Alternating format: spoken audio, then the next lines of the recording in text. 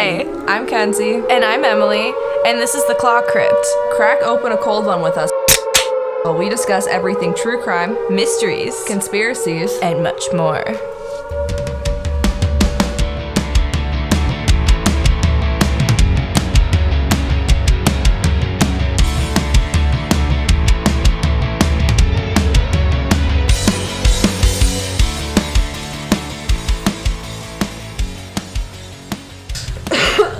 That'd be funny though.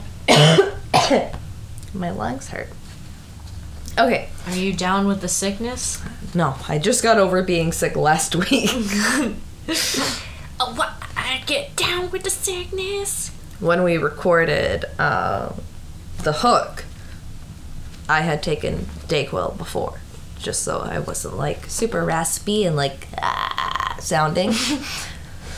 Yeah.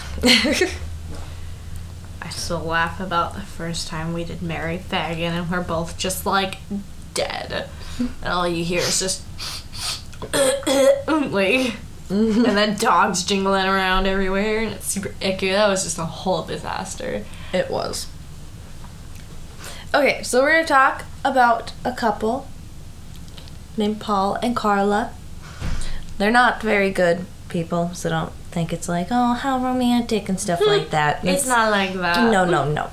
Okay, so Bonnie and Clyde went out with a bang. Oh, no. Had to put that in there. Quite a few bangs, actually. Yes. Lots of that. But this couple is, like, pretty fucked up.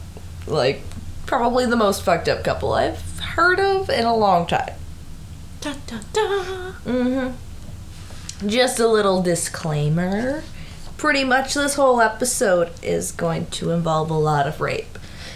Disclaimer, it'd be like a trigger warning. I thought it was a disclaimer. A disclaimer is like, hey, we're gonna tell you that, or like, okay. this shirt isn't as pink as it looks on the screen, kind of a thing. Okay, fine. Well, just a little trigger warning. This whole episode's going to be about rape.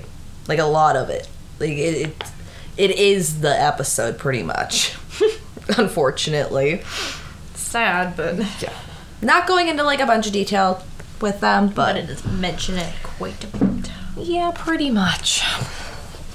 Okay, so we're going to talk about Karla first. She was, Karla Homka is what she was born as, but her last name later changes to Bernardo. Bernardo. Bernardo. It's kind of fancy. He's not. Bougie, you know? She was born on May 4th, 1970 in Port Credit, Ontario, Canada. So this is all with our northern buddies. Hey! Yes. Do you think, well, yeah, they're like, oh, excuse me, let me just squeeze right past ya. Her parents were Carl and Dorothy. She was the oldest of 3 daughters, so all they had was daughters. 2 of her younger sisters were Lori and Tammy. Her father was a drunk and would often fight with Dorothy. Karla, being the oldest, would comfort her sisters, but she had asthma, so whenever the abuse was, like, kind of bad and she started to freak out a little bit, she would need to go to the hospital. So she'd be, like, trying to comfort her siblings, but then be like, ugh, and, like, Sad. have an asthma attack, yeah. So, like, not the greatest childhood. Her friends described her as being bossy and controlling, which we'll definitely see later on. Ooh. She loved animals. She worked at a pet shop in high school. Well, that's unique. Yeah, and then she became a vet assistant. She eventually stole drugs from this job, but again, we'll talk about that later. Oh. Yes. Even though she claimed she loved animals, she once threw a hamster out of a window to its death. So, yeah, she doesn't What? love animals. Okay, I know hamsters have She's weird lying. deaths, but that's not normal. No. Like, just out of a window. Just like, whee! Like, what, did you think it was gonna fucking fly? I love animals. Animal abuse makes me mad. That, like, breaks my heart. Like, even though it's, like, just a hamster, but, like, the hamsters die all the fucking time for, like, from vacuum cleaners. And People stuff like think that. they're dead, but they're really just hibernating because it got too cold. I don't know. And they get buried alive. Did you know if you put a turtle in a bowl of water and shove it in the fridge, it hibernates? I did not. But okay. My ex did that with his turtles sometimes. What the fuck? It's an actual thing, though. If you put them in a bowl of water and you put them in the fridge, they hibernate. So, Karla had a boyfriend in high school that introduced her to drugs and sex. Soon after, she started having fantasies about death. Oh. Mm-hmm. Interesting. So, yeah, that's that. When she was 17, she met Paul Bernardo, the one we're going to be talking about, at a restaurant on October 17th, 1987. They were both going to a convention in Toronto. What kind of convention? I don't know. Some kind of convention. You know, unrelated, but I hate it when people mix up Canadian and Minnesotan accents and, like, traits. We're pretty similar, though. We're similar, but there's a difference. Like, I'll see on TikTok people, like, posting about Minnesotans, and it's all, like, Canadian, eh? Kind of an accent. We don't do that. Yeah, I was like, we don't say A, we say O. Get it right. It drives me bonkers. Anyways. Okay, so they ended up having sex the same day they met and realized they shared those same sadomasochism desires, I guess. Oh. The creepy, just... There was a lot there. But now we're going to talk about Paul. They were like two peas in a pod. Mm-hmm. So Paul was born on August 27th, 1964 in Toronto. His father, Kenneth, came from a rich family that owned a tile and marble company. So, like, I thought it was like marbles. No, it's like a type of flooring. Yeah. Yeah, then I realized I was probably talking about, like, marble countertops. Nah, he made marbles. Yeah, I was like, tiles and marbles. That's cool. Jacks. His mother, Marilyn, was adopted by a good family of lawyers. She wanted to be with a man she loved, but her family did not approve, so she married Kenneth. Because Kenneth came from a rich family. After having 2 kids with Kenneth, she had an affair with her old lover, her high school sweetheart that we just talked about, and ended up getting pregnant. Kenneth knew about this and signed the birth certificate anyway, so he was the legal father of Paul Bernardo. But not the biological father. Yes. Got it. Kenneth was charged with child molestation in 1975. In 1975. Please don't tell me it was his son. No. It was a different incident, but he also did things with his daughter. Oh, man. Yes. Kenneth was also abusive, and Marilyn became super depressed and just kind of shut down. She lived in the basement of the family home and just kind of stopped talking to friends and family and, like, hid down there pretty much. Sad. Yes. In his book, Lethal Marriage, Nick Prawn describes young Bernardo as, quote, "He was always happy, a young boy who smiled a lot, and he was so cute with his dimpled good looks and sweet smile that many of the mothers just wanted to pinch him on the cheeks whenever they saw him. He was the perfect child they all wanted, polite, well-mannered, doing good in school, so sweet in his Boy Scout uniform." Which is not at all what he's like. Yeah, it sounds too perfect of a picture. When Paul was 16, he got into an argument with his mom, which ended in her telling him that Kenneth really wasn't his father. Oh. Paul lost his shit and was screaming at her, saying she is a slob and a whore. Bro, if anything, you'd think you'd be thankful and be like, thank God this psychopath, rapist bro isn't my dad. Like, nope, he was mad. Paul became obsessed with books that were about how to get, like, rich and famous, kind of. Same. I want to be rich and famous. he took what he learned in the books and used it to pick up girls. Huh? Yeah, because, like, the whole idea of getting rich and famous, people have to like you. So it's kind of like taking that part of the book and he used it to pick up girls.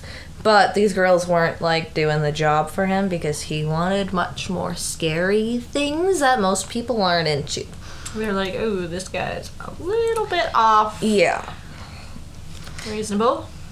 Okay, so now we're going to talk a little bit about the early part of their relationship. So they met on October 17th, 1987. Karla was 17 and Paul was 23. Paul at the time was an accountant, but he didn't have that job for long. We'll talk about his next job later. It's kind of funny. Oh. Yeah. Interesting. They said they had an immediate sexual attraction that was only amplified when they realized they shared the same fantasies. Paul proposed on December 24th of that same year, so a little over 2 months later. Oh, that's soon. Mm-hmm. Karla would do anything to keep Paul happy. We'll get into those in a second. I don't like where this is going already. Yeah. It gets twisty a little bit. Very much twisty. I mean, I like twisty, but I'm nervous. A series of rapes happened in Scarborough, Canada. Scarborough.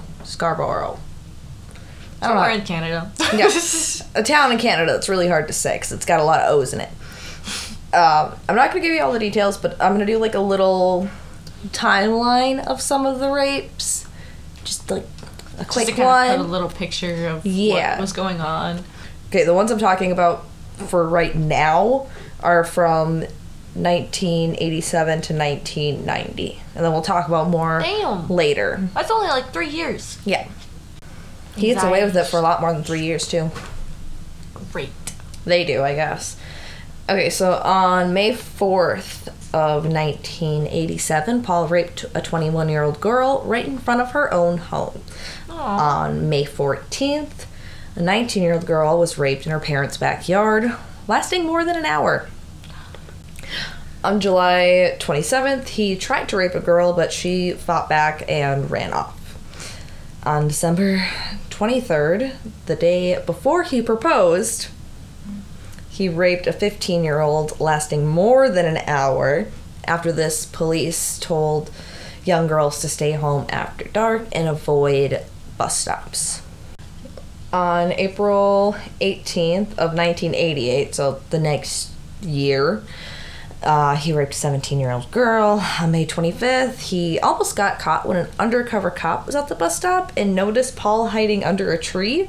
But he Under a tree? Under a tree, like a pine tree. Oh. And he was under it, like, looking for girls. And the person noticed him and he ran off. Yep. Weird. I just can't imagine being that undercover cop and be like, bro, why are you hiding in that tree? Yeah. What are you up to? On May 30th, he raped a 17-year-old girl 25 miles away from Scarborough. So, like, trying to throw off the investigation a little bit. Mm-hmm.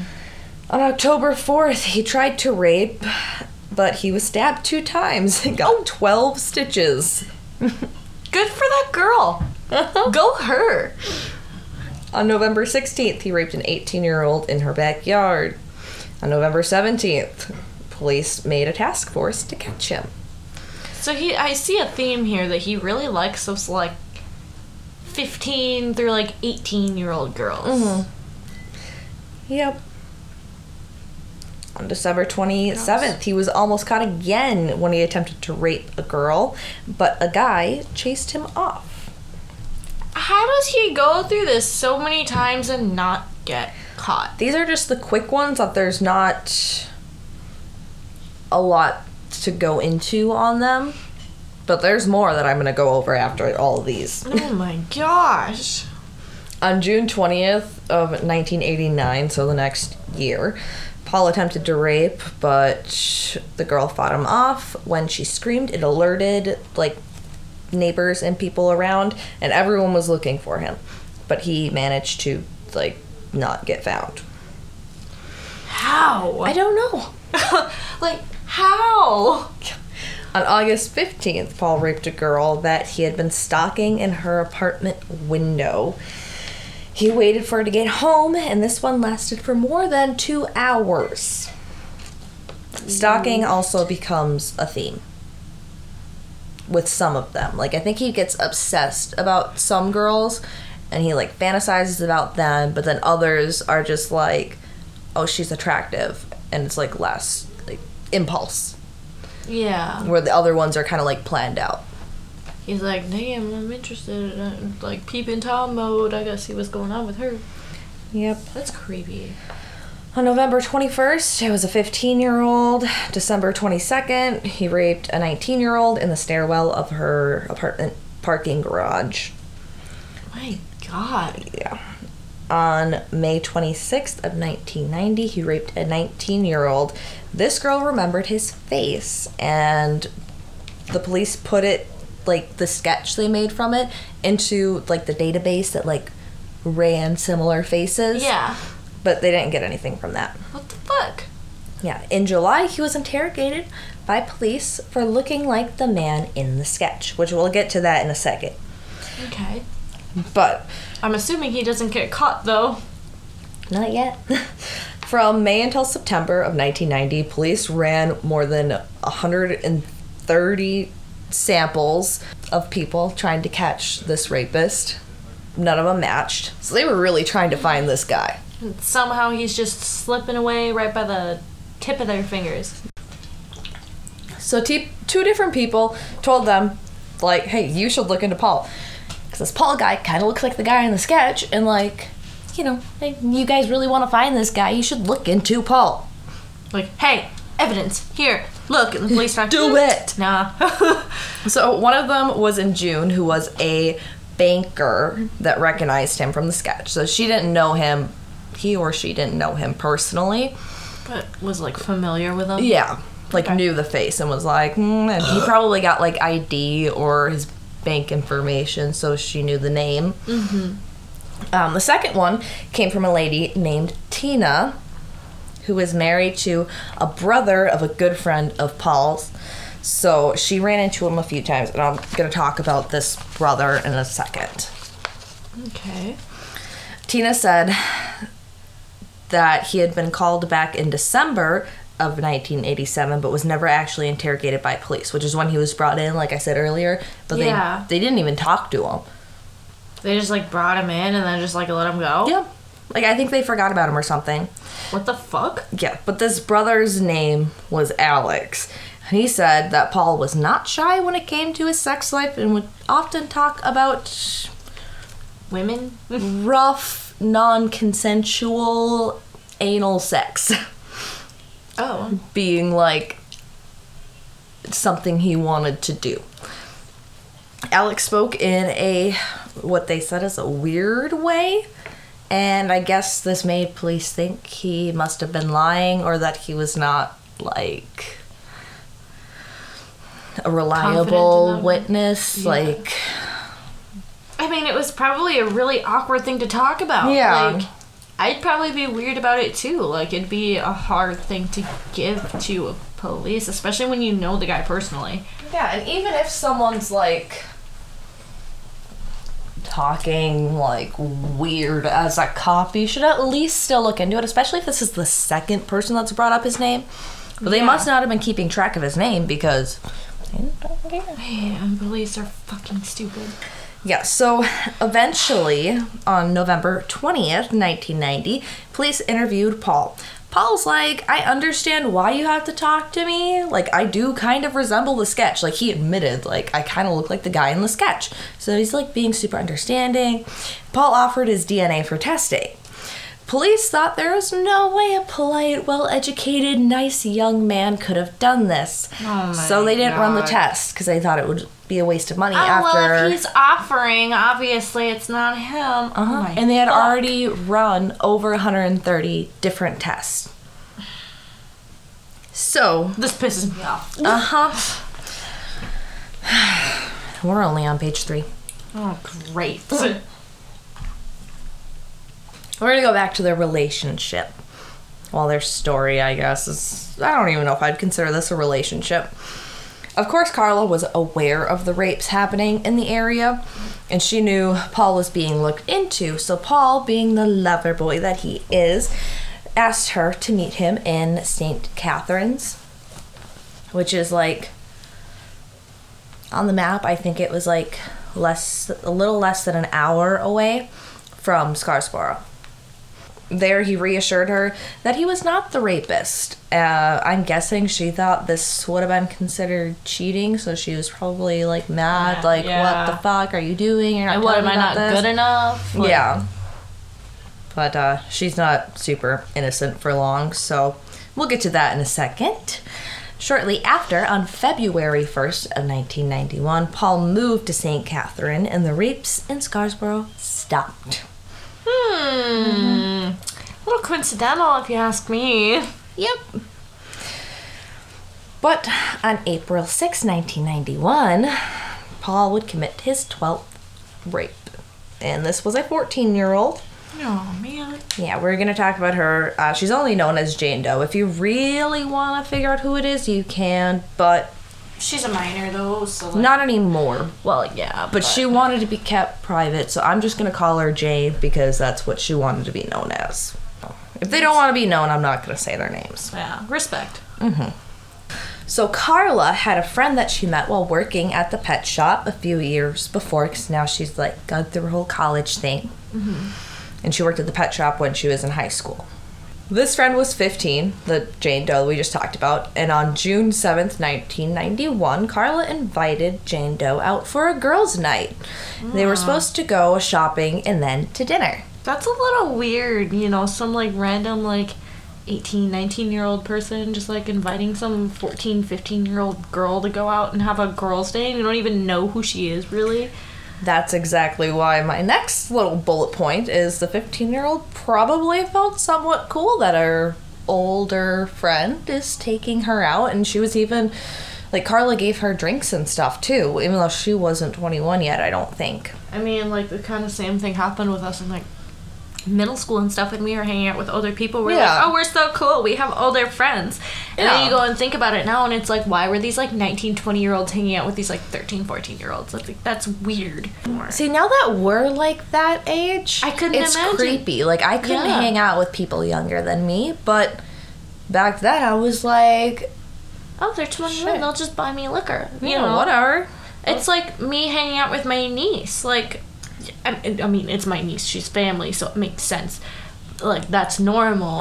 But if she wasn't my niece, like, that would be really fucking weird. Yeah, like, if you were like, oh, we're gonna go hang out with my friend Jane. She's 15. I'd be like, Emily, since when do you have a 15-year-old friend? Yeah, it's just weird. Like, you don't hang out with children when you're an adult like that. That's just weird.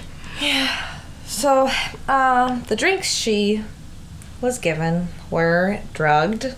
It doesn't surprise me. Yep. And Jane passed out. After she had passed out, Karla called Paul and said she had an early wedding present for him. Oh. Jane was a virgin and Karla was not, so Karla was like, here you go, pretty much. Yeah. What? So she's jealous of all these other people, but then she's like, here, let me gift you this, like, 15-year-old virgin. I think it's because she wasn't told of the rapes. Like, he wasn't honest with her. So she's kind of... So that probably made her mad. Like, oh, you're lying about it? That makes it cheating. But if I'm in this with you and I know about it, then you're fine. You do you. Like... That's... Yes. I mean, I can understand, like...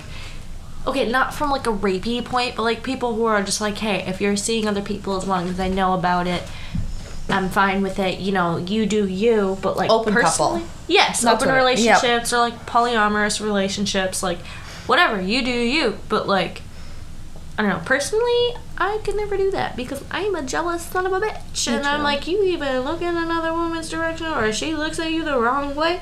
Yep. Like, the nice person in me wants to be like, yeah, there's enough love to go around, but then the actual me knows, like, I would gut someone. Yeah. And I mean, like, it's different to be just, like, friends with another female, you know, like, that's whatever, as long as I know who she is, and, like, because females are fucking dirty. Like, as long as I know who she is, and that she doesn't have evil intentions, Yeah. you know, then whatever, fine. But, like, if I don't know who she is, I'm gonna ask questions. I'm gonna be like, who the fuck is this bitch? Why is she trying to talk to you? Who is she? I wanna know. Or if she's, like, if there's, like, deleted messages, or he's hiding his phone, or not telling you that he has a female friend. Then there's red That's flags. different, yeah. Because it's like, why are you hiding it if you're just friends? After Karla brought Jane to Paul videotaped Karla raping the unconscious girl before Karla videotaped him.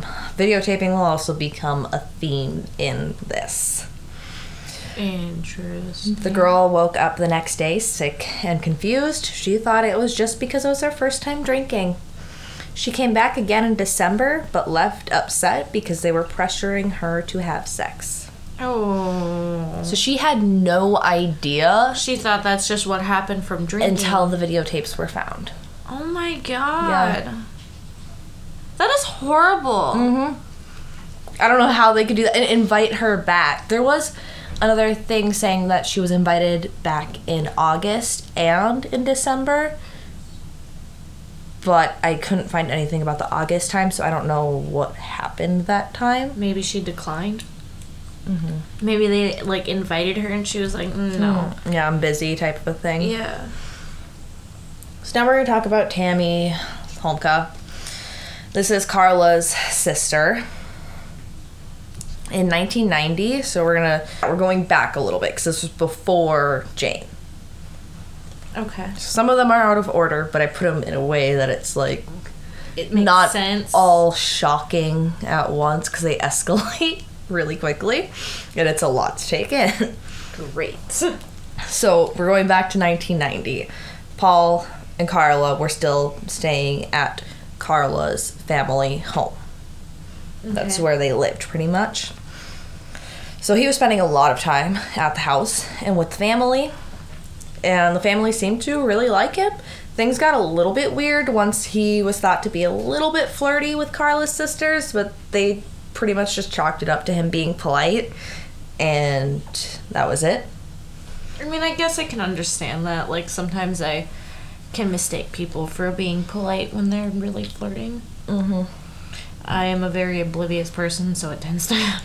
Well, and it was probably like they thought he was being polite, and then after they found out more about him, they're probably like, oh my god. Maybe he wasn't just being polite. Yeah. Sometime, either around this time or before this time, I don't exactly know, Paul lost his accountant job, and he made money by smuggling cigarettes across the border for money.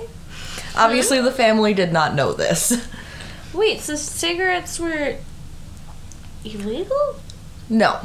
He was, they were either cheaper in Canada than the U.S., he was bringing them from Canada to sell in the U.S., or they were cheaper in the U.S. than Canada, and he was buying them in the U.S. to sell in Canada. But that's illegal. You can't bring tobacco across country lines with the intent to sell. Makes sense. Okay. That's no. You can't sell tobacco without a certain license, I think. Like, yeah, you can't just up and sell a pack of cigarettes like that.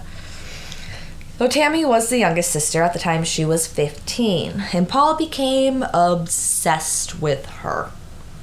He would go into her room at night and masturbate while she was asleep. That's fucking weird. He would also watch her through her bedroom window. And she had blinds on her window.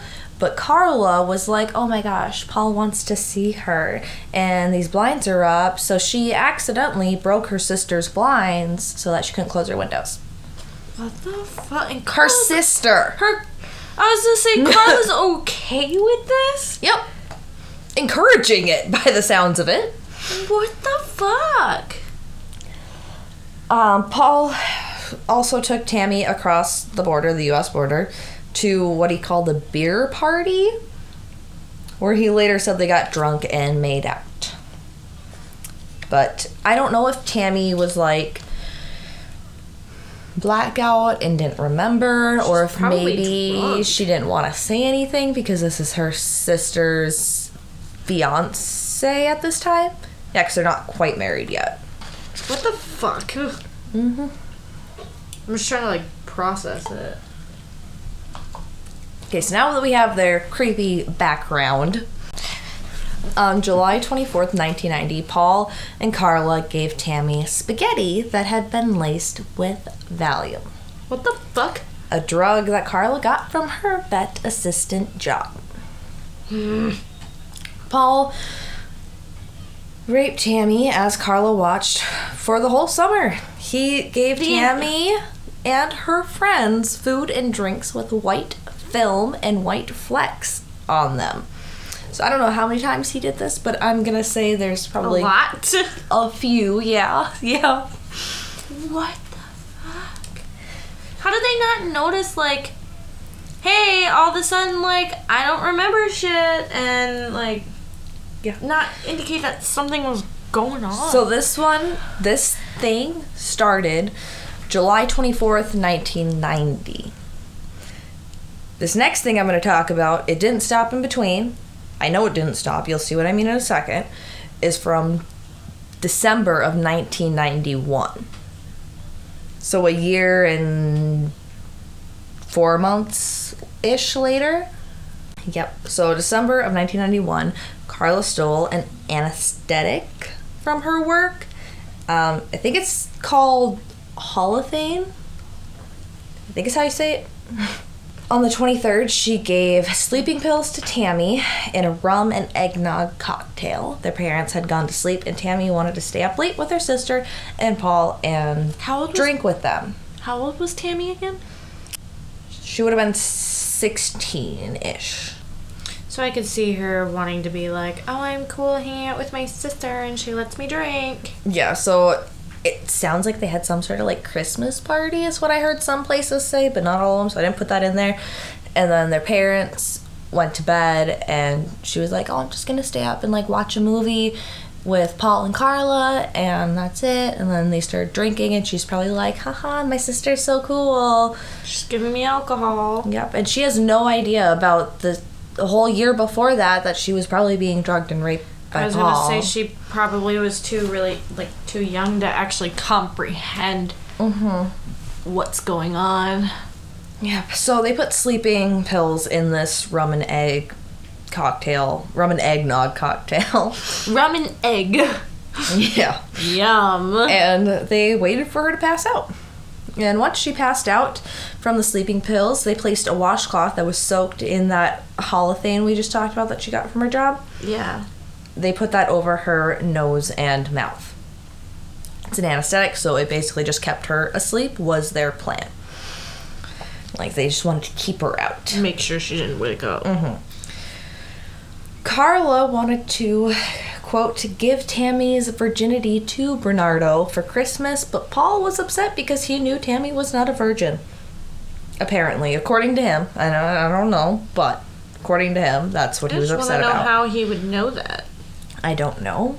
Probably because he was raping her. Oh, yeah, true. Good point. Yeah. And so Karla must not have known that. How wouldn't she have known, though? I thought she was a part. Yeah, she gave him the spaghetti. Maybe Karla said that, but then accidentally, was like, haha, blonde moment. I don't know. She wasn't blonde, but Karla and Paul videotaped themselves undressing and raping her in the basement. It's just so weird. And that's her sister. But Tammy started to vomit, and her pulse got super weak. They tried to revive her. Didn't work.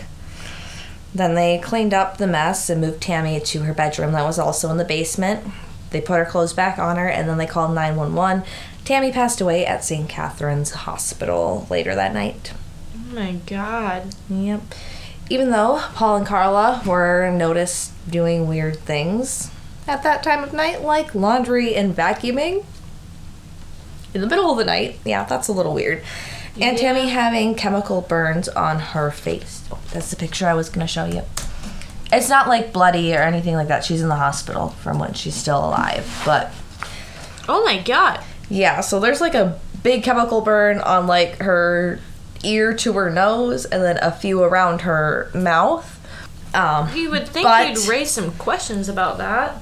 The coroner believed their story, and her cause of death was ruled to be accidental due to choking on her own vomit. How does that look like choking on your own vomit? I don't know. It's also, I mean, like, stomach acids could have maybe caused some sort of, like, redness, but that is a lot. Like, that's excessive. A lot. Yeah, it's, like, bright red. I'm not posting a picture of that, but it's, like, it looks like she has blood on her face. That's how dark red it is.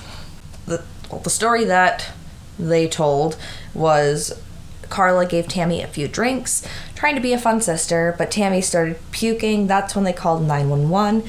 They later found the videos of Karla dressed in Tammy's clothes, pretending to be her in some sort of weird, sick role play for Paul. That's just wrong. Yep. Soon after, they moved out on their own. They told Karla and Tammy's parents that it was so that they could cope with Tammy's death, and they were going to be married soon, so they needed their own space. Well, that's not really why they wanted to move out on their own. I can imagine so. Alright, we're going to talk about Leslie Mahaffey. On June 15th, 1991, Paul was driving between Toronto and St. Catharines to steal license plates.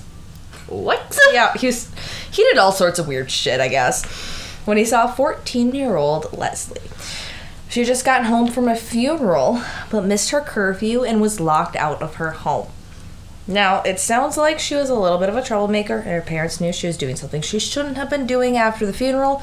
Not that makes what Paul did okay, but it explains why the door was locked. Like, oh, if you're not home by this time, you're gonna have to find somewhere else to sleep because my door locks at 11 o'clock or something like that. Like, yeah. It's something parents say sometimes. I don't know. I would never say that to my kid, but I've heard of friends saying that, like, oh, I'm gonna be locked out if I'm not home by this time. Oh my god, I would feel horrible. Yeah. Being her parent. Paul saw Leslie, and obviously she's a 14-year-old, and he told her that he was going to go break into some homes, and she could come with him. She just asked if he had any cigarettes. She didn't want to break into homes. She's just like, I just want some nicotine, bro. Yep. And when Paul was like, oh yeah, I got cigarettes, and walked up to her, he blindfolded her and forced her into the car. And then he called Karla and told her he found a new playmate, is what he called it. What the fuck? And, oh, this is before Tammy. They took the girl back to the Holmka family home. They videotaped themselves sexually assaulting and raping her.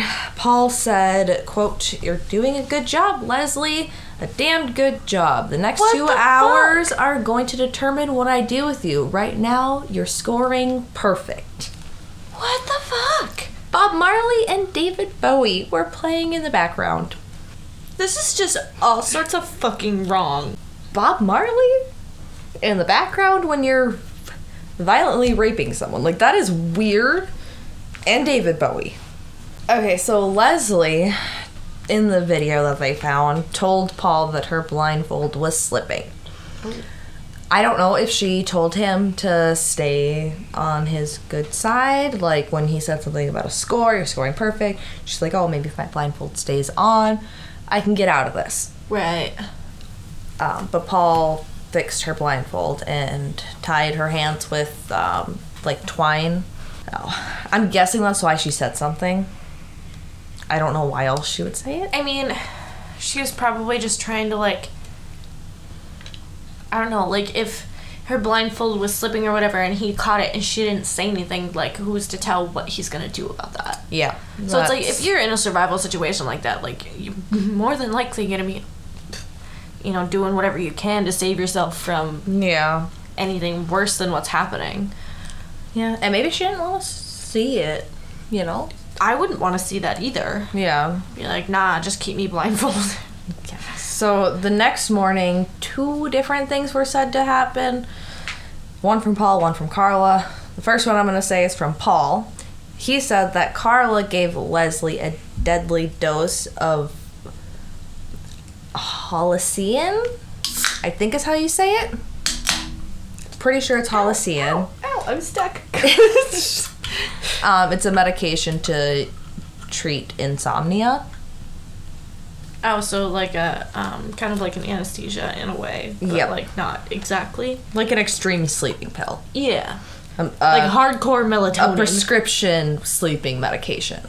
Mm-hmm. The second thing came from Karla. Karla said that Paul just strangled her. So you kind of have like he said, she said type of a thing going on here, which will happen. Hearsay. But you'll see that a few more times in this. So objection, hearsay.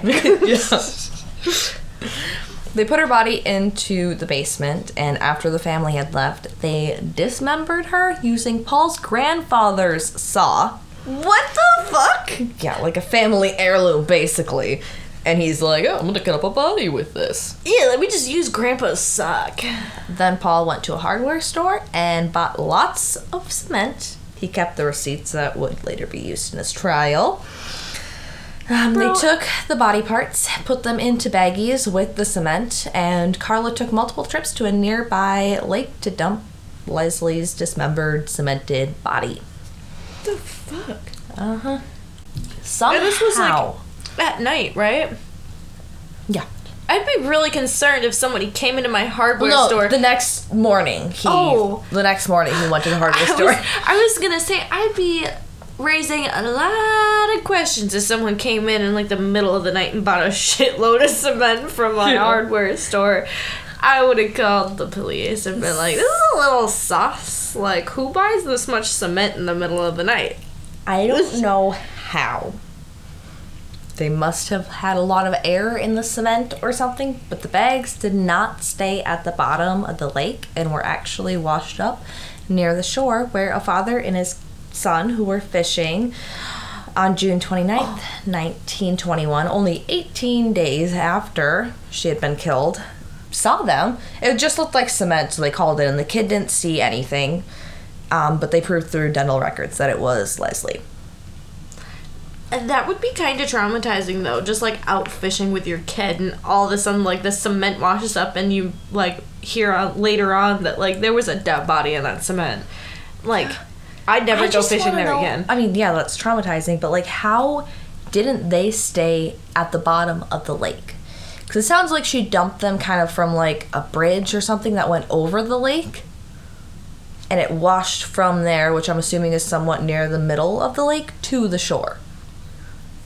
Maybe the cement didn't like, well, because there's like body in the cement, so maybe there was like air pockets in the cement. So I was saying they must not have like mixed it good, or I don't know, different types of cement too. Like there's like the fine cement and then the cement with rocks.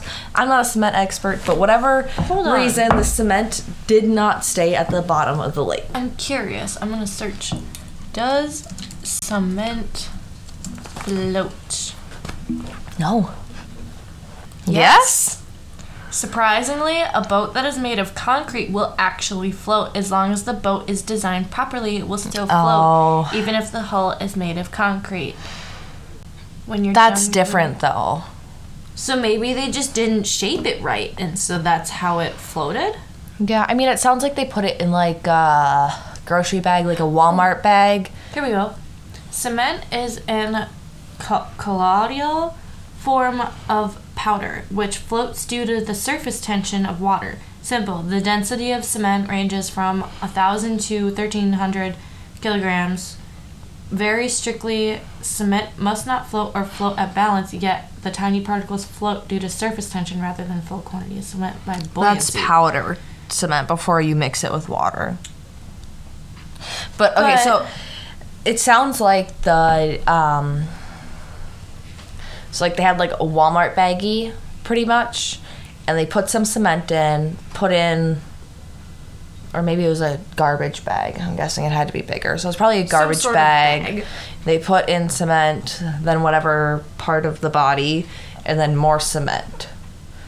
So if that first layer of cement was like not very dense and then maybe dried slightly before the second layer with the body part in there, would create an air pocket, and maybe with like the waves and stuff, somehow that was enough to get it up on shore. I'm thankful it did, but I just don't understand the physics. It's gotta be like the density of the cement, like something to do with how they mixed the cement and how they cemented it that made it float. That's insane. Mm-hmm. Really to think about, honestly. There is a good chance that she would have stayed at the bottom of the lake and no one would have noticed if they didn't fuck up the cement somehow. Yeah. Damn. Kristen French was 15. And we're going to talk about her next. Almost a year later, on April 16th, 1992, Paul and Karla were looking for their next victim. It was the day before Good Friday. And they saw Kristen. Why do you say Christian? Kristen walking past her Catholic high school. Aww. So Good Friday, Catholic high school. Her name's Kristen. Things are already not sounding good. No. They parked the car in the parking lot about a block away from where they saw her. And they got out of the car with a map and made it look like they were lost. Kristen was more than willing to help. And while she was looking at the map, Paul forced her into the car with the gun. So she was like distracted looking at the map, trying to be a good person and help. And Paul's like, get in the car. Once in the car, Karla held her down by her hair. Ow. Yeah. So that she wasn't seeing in like their windows or anything. Yeah.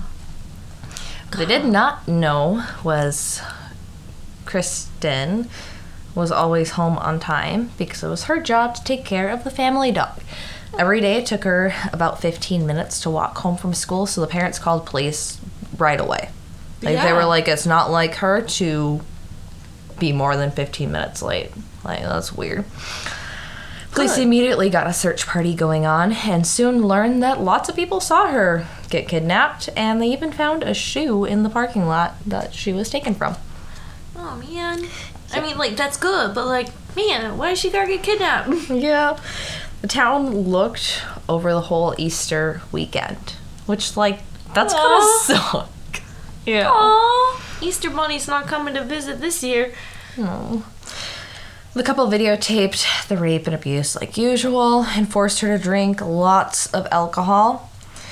The Crown Prosecutor, which sounds weird to us, but this is Canada, so it's called the Crown Prosecutor, said Paul was planning... Did he wear a crown? No. But he said that Paul was planning to kill her all along because she was never blindfolded.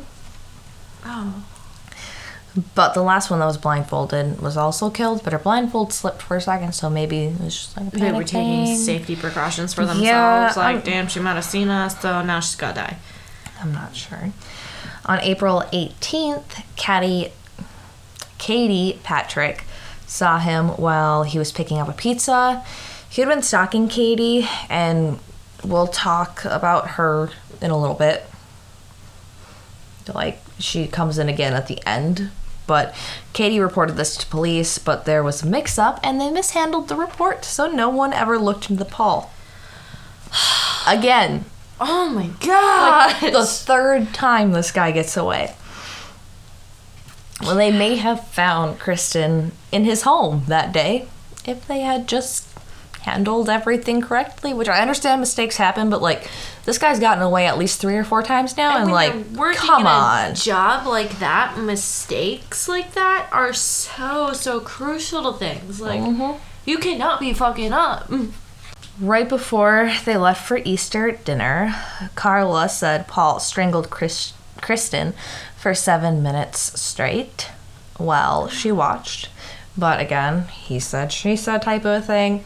Paul said Karla beat her with a rubber mallet after she had tried to escape, and that Kristen got tangled up in the noose that was around her neck, and that's how she died. Right after, Karla fixed her hair and headed to dinner. Yeah, Easter dinner. We just had a great time killing someone. Let me just go fix up my hair and let's go eat Easter dinner. Like a page and a quarter left. Okay, so we're doing good. Later, they cut off her hair and washed her body and dumped her nude in a ditch. They thought, like, police originally thought that they took the hair as, like, a trophy, which is a pretty common thing. Yeah. But Karla said it was to keep them from identifying her, which is really weird because, like, dental records, DNA, all that is a thing. Are you dumb? Like, that's not how that works. Now we're talking about other possible victims for a second. Paul and Karla were said to kidnap and rape a girl on January 12th. Paul raped her while Karla watched. They didn't know her name and she never came forward, so they just referred to her as the January girl. That's sad. Yeah. She deserves more than that. Yeah. At 5:30 a.m. on April 6th, Karla distracted a girl while Paul attacked her. He removed her clothes and, like, he took off her clothes and was like, wait 5 minutes before you do anything, like get dressed or call police so that I can get out of here. This is all, like, stuff that Karla said that has never actually been proven. So it's like, yeah. On July 28th, 1991, Paul was stalking a 21-year-old Sydney Kirshen? Okay. I don't know. Paul was stalking 21-year-old Sydney Kirshen. I don't know. Then stopped and started it again. Or he was stalking Sydney. And he stopped and started again on August 9th. So he, like, took a little bit of a break and then, like, started again in August. So, like, a month later.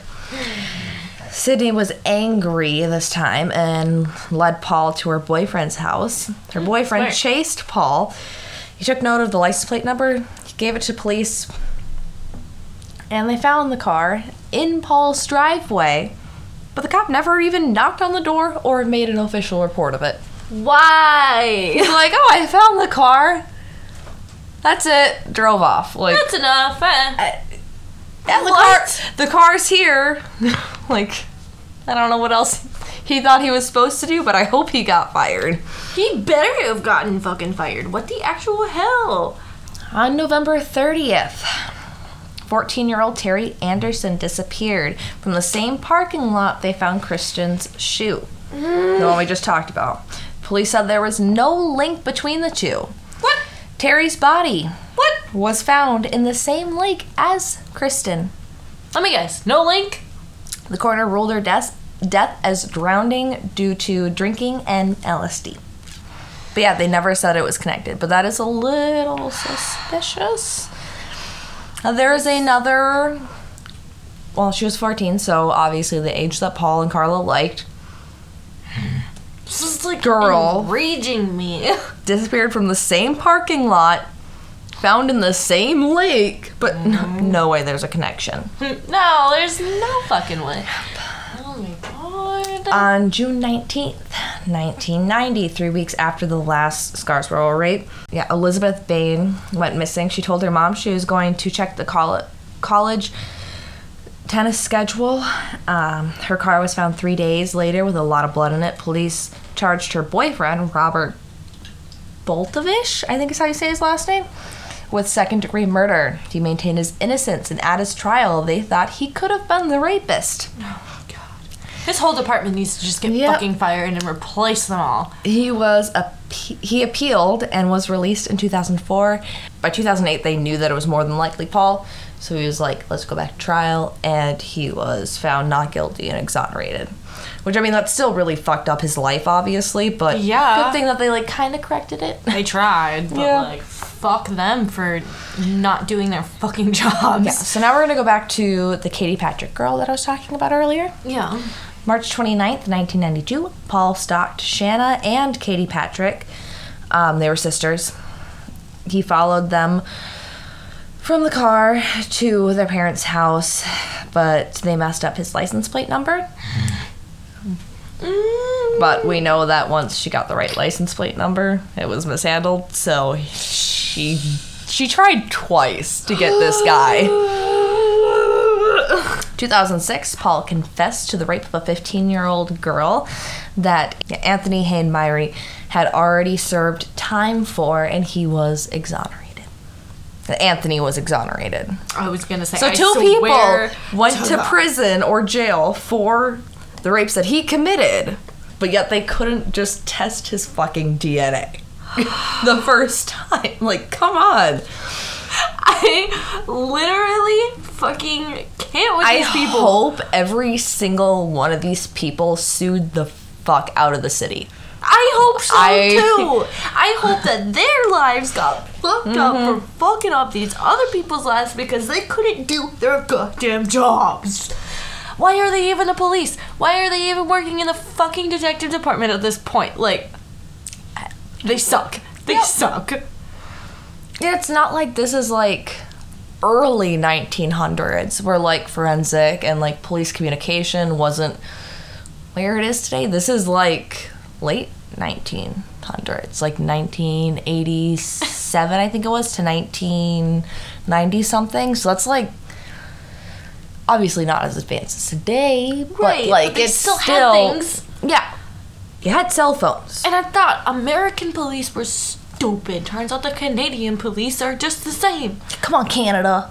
You're supposed to be better than us. Okay, so I'm gonna talk a little bit about like evidence questioning and some of like the aftermathy type things that happened. I'm just really hoping they got caught in the end. They did. Due to there being minors involved, there was a publication ban put in place, so very little of the trial and evidence was released to public, which makes sense. There was a lot of minors involved, and like, yeah, I get that. Paul and Karla were questioned, and Paul even said that he was looked into for the Scarsborough rapes. And when they heard about that, they finally decided to run his DNA sample from About years before. Time, Jesus. 26 months later, the DNA was a match, and they placed Paul on 24/7 surveillance. Good. Yep, but all they had was the DNA, so they, like, without him telling details, they really didn't have too much more. Okay, so they put him on 24-hour surveillance because besides the DNA, they didn't really have the details, and it's really hard to... I mean, like, he would have gotten convicted, but he probably would have gotten let out if they didn't have the details. Like concrete evidence on him. So there was... Oh my gosh. Because they found concrete. So for a plea bargain, Karla agreed to tell police everything and testify against Paul. I'm going to talk about the plea in a little bit. This is stressing me out. Okay, so Karla only agreed to the plea bargain because a few months before that, Paul had beat her so badly that she had to go to her parents' house, and they made her go to the hospital, and then she decided... Karla? Yeah. So Karla was, like, beaten the heck up by Paul. Damn. And then she went to her parents' house. Parents made her go to the hospital. Hospital was like, girl, you should leave him. Like, you know. You deserve better, queen. So she went back to her parents' house, and then once cops came up to her and was like, hey, you're married to Paul. What do you know about this? She's like, I will tell you everything for a plea bargain. And of course they were like, okay.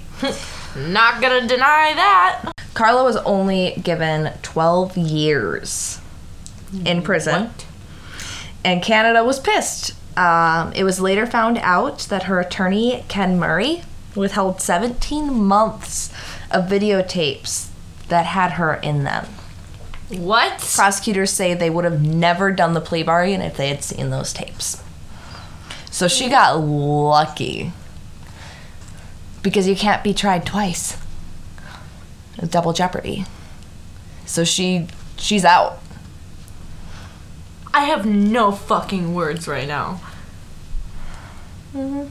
So he was just can't he get charged for withholding evidence? He did. Okay, good. I was gonna say, what the actual fuck? Yep. On September 1st, 1995, Paul was charged with 2 first-degree murders and 2 sexual assaults. He was given 25 years, but is labeled as a dangerous offender, so he'll probably never get out. That's like 25 to life in U.S. trial things. Okay. So. Yeah, I'm assuming that their, like, sentencing is different over there. Mm-hmm. I mean, like, it's... I hate saying it, but, like, I would rather Paul be in prison than Karla because Paul was, like, the bigger problem of the two. Yeah, Karla just wanted to please Paul, which, I mean, she shouldn't have. She should have reported him right away, but... Yeah. But she still did wrong, but, I mean... I don't think she would have done it on her own if Paul wasn't in the picture. Did you hear that? Yeah. Who's dying? Don't know. Future podcast episode. Yeah. See you later. No. Karla said that Paul bragged about raping 30 girls when they had only proof of about 15, which is probably why another reason that they wanted to do the plea bargain. Before seeing the videotapes, they were like, oh my gosh, we only know about 15, like, tell us more. Yeah, Paul had been attacked so many times in prison that he is now in a maximum security prison, spending 23 hours a day in an 8-by-4-foot cell. Good. Fuck Paul. Yes, Karla was released on July 4th, 2005. Paul said he never planned to kill the girls. Karla was the one insisting they die because she didn't want to be caught. Objection, hearsay. Yeah, we don't know. But I'm guessing it was both of them. If I had to assume... More than likely. They probably sat and discussed it and were like, no, we gotta kill this person, otherwise they're gonna tell on us and we're gonna get caught, and like... Yeah.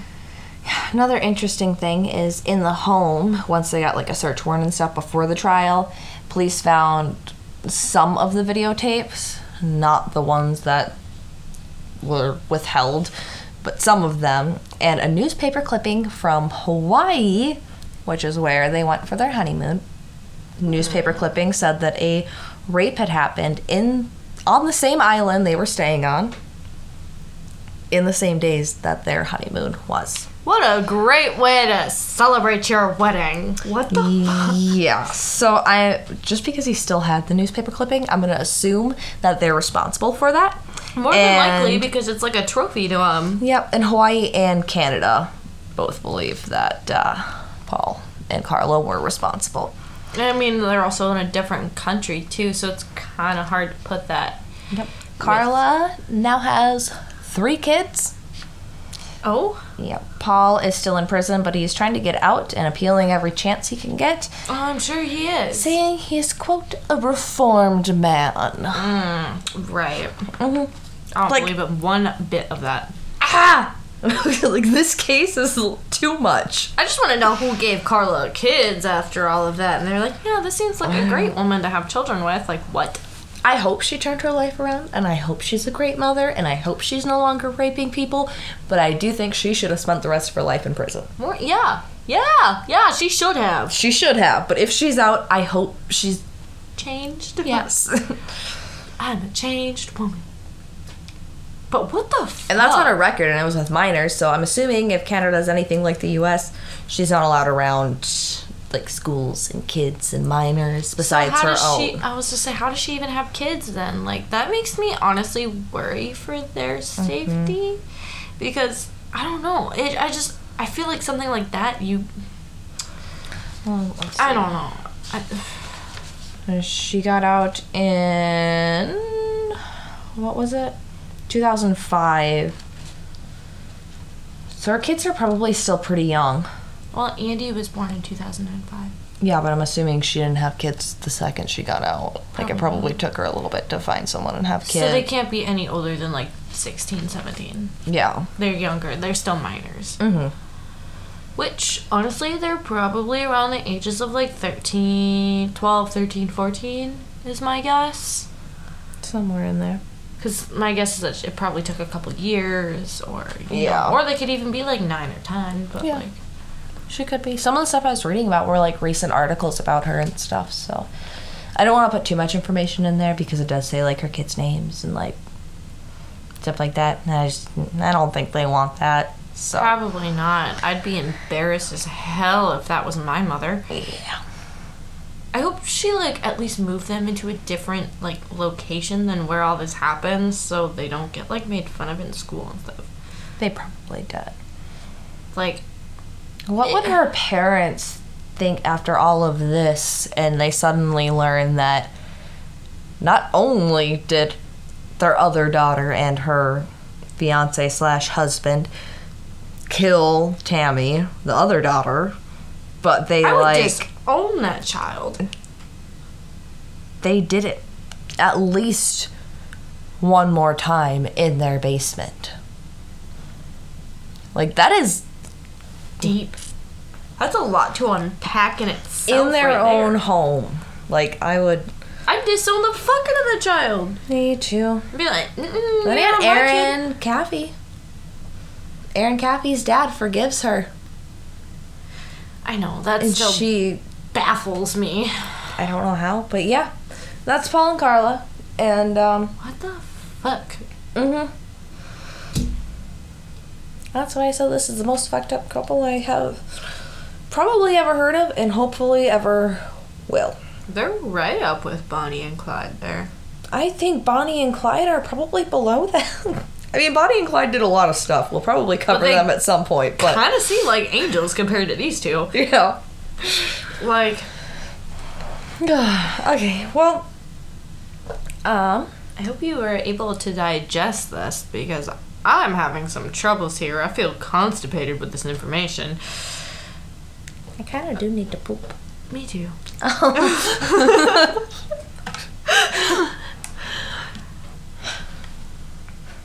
Well, wow. Well, if you're still here, sticking around for all this shit show of a case, make sure you follow us on the Instagrams and the Facebooks, and they are at The Claw Crypt or at The Claw Crypt Podcast.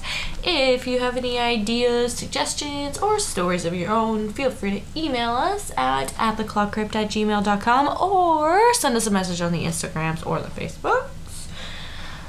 And yeah, we will see you next time. Goodbye. Bye.